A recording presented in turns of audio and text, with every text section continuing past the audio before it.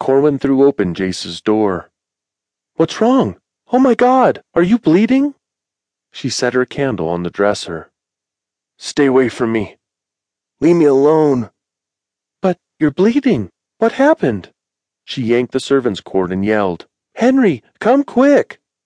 Jace knelt in the middle of blood-spattered sheets. A big crimson circle on his nightshirt indicated from where Jace bled.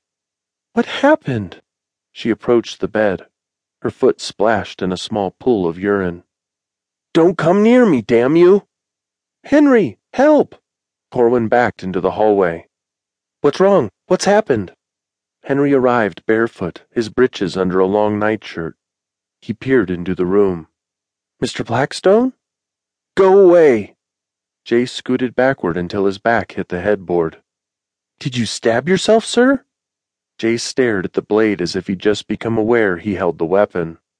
He opened his fingers, releasing the carving knife as if the handle burnt him. "I can't." He jumped off the bed and pushed between Corwin and Henry. "Where are you going?" Corwin trailed him down the stairs with Henry by her side. Jace flung open the front door. "I can't do it!" he yelled into the darkness before falling to his knees on the porch. He covered his eyes with bloody hands and sobbed. Corwin and Henry stood behind him, breathing hard, mystified by his actions. "Can't do what? What are you talking about, Jace?" After a moment, he whimpered and breathlessly repeated, "I couldn't do it. I couldn't do it." "Did you stab yourself?" "Shall I send for the doctor?" Henry asked. "Do you need a doctor, Jace?" Without facing her, he answered, "A doctor cannot help me." "What happened? Tell us what happened." Corwin, feeling woozy, wrapped her arm around the porch column for support. He turned to her. "My options are clear. Live in torment or die." The sun peeked out over the horizon as Jace walked out onto the grass. Blood trickled down his legs. Corwin and Henry stood on the wide front steps, transfixed. "They'll never leave me alone. I'm not strong enough to fight them. My father's right. I am a coward."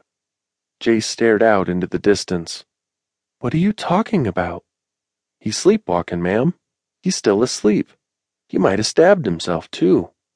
Henry hurried to his side. "Wake up now, Mr. Blackstone. You need help." Corwin remained rooted in her spot, too afraid to take another step. Jace faced her.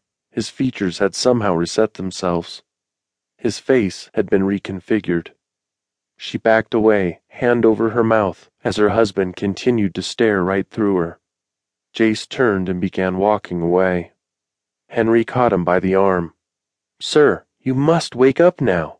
Where are you going?" Jace flung off Henry's grasp by throwing his arm in a wide arc. "Simple.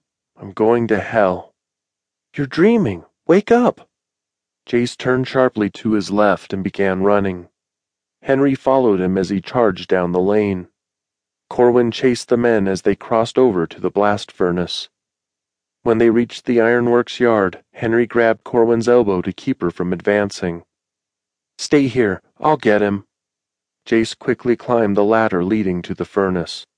As Henry and the first shift workers watched in horror, he spread out his arms and yelled, "I shall burn in the fiery pit of hell where I belong."